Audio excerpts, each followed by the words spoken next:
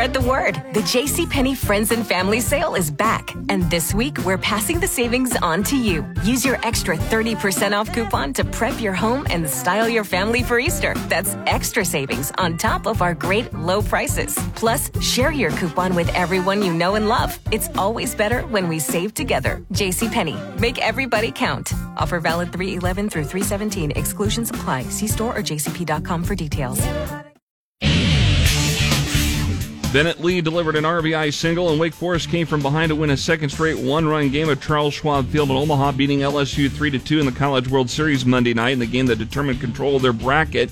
Behind in the pitch count 1-2, Lee told reporters afterward he was talking to Wake Forest third base coach Bill Salento before the hit that helped make him comfortable at the plate. And he was just like, hey, man, just find a way, get this ball through. I love you. And it was just calm me down, put me in a good headspace to be present for one pitch, and that's what happened. Wake Forest is now 7-0 in the NCAA tournament, bidding to become the first number one national seed since 1999 to win the NCAA title. Tennessee knocked out Stanford of the College World Series with a 6-4 victory Monday afternoon. The Volunteers play tonight at 6 against SEC rival LSU for the opportunity to play Wake Forest on Wednesday. The Tigers beat Tennessee 6-3 on Saturday.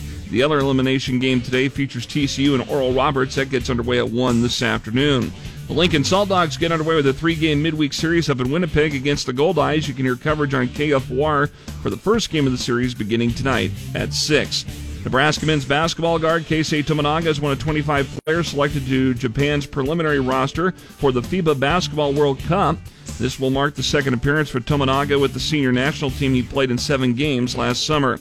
And Nebraska golfer Kellyanne Strand fired a 300 par 69 Monday to win the USGA qualifier near Calgary, capturing a spot in the U.S. Women's Amateur Golf Championship later this summer.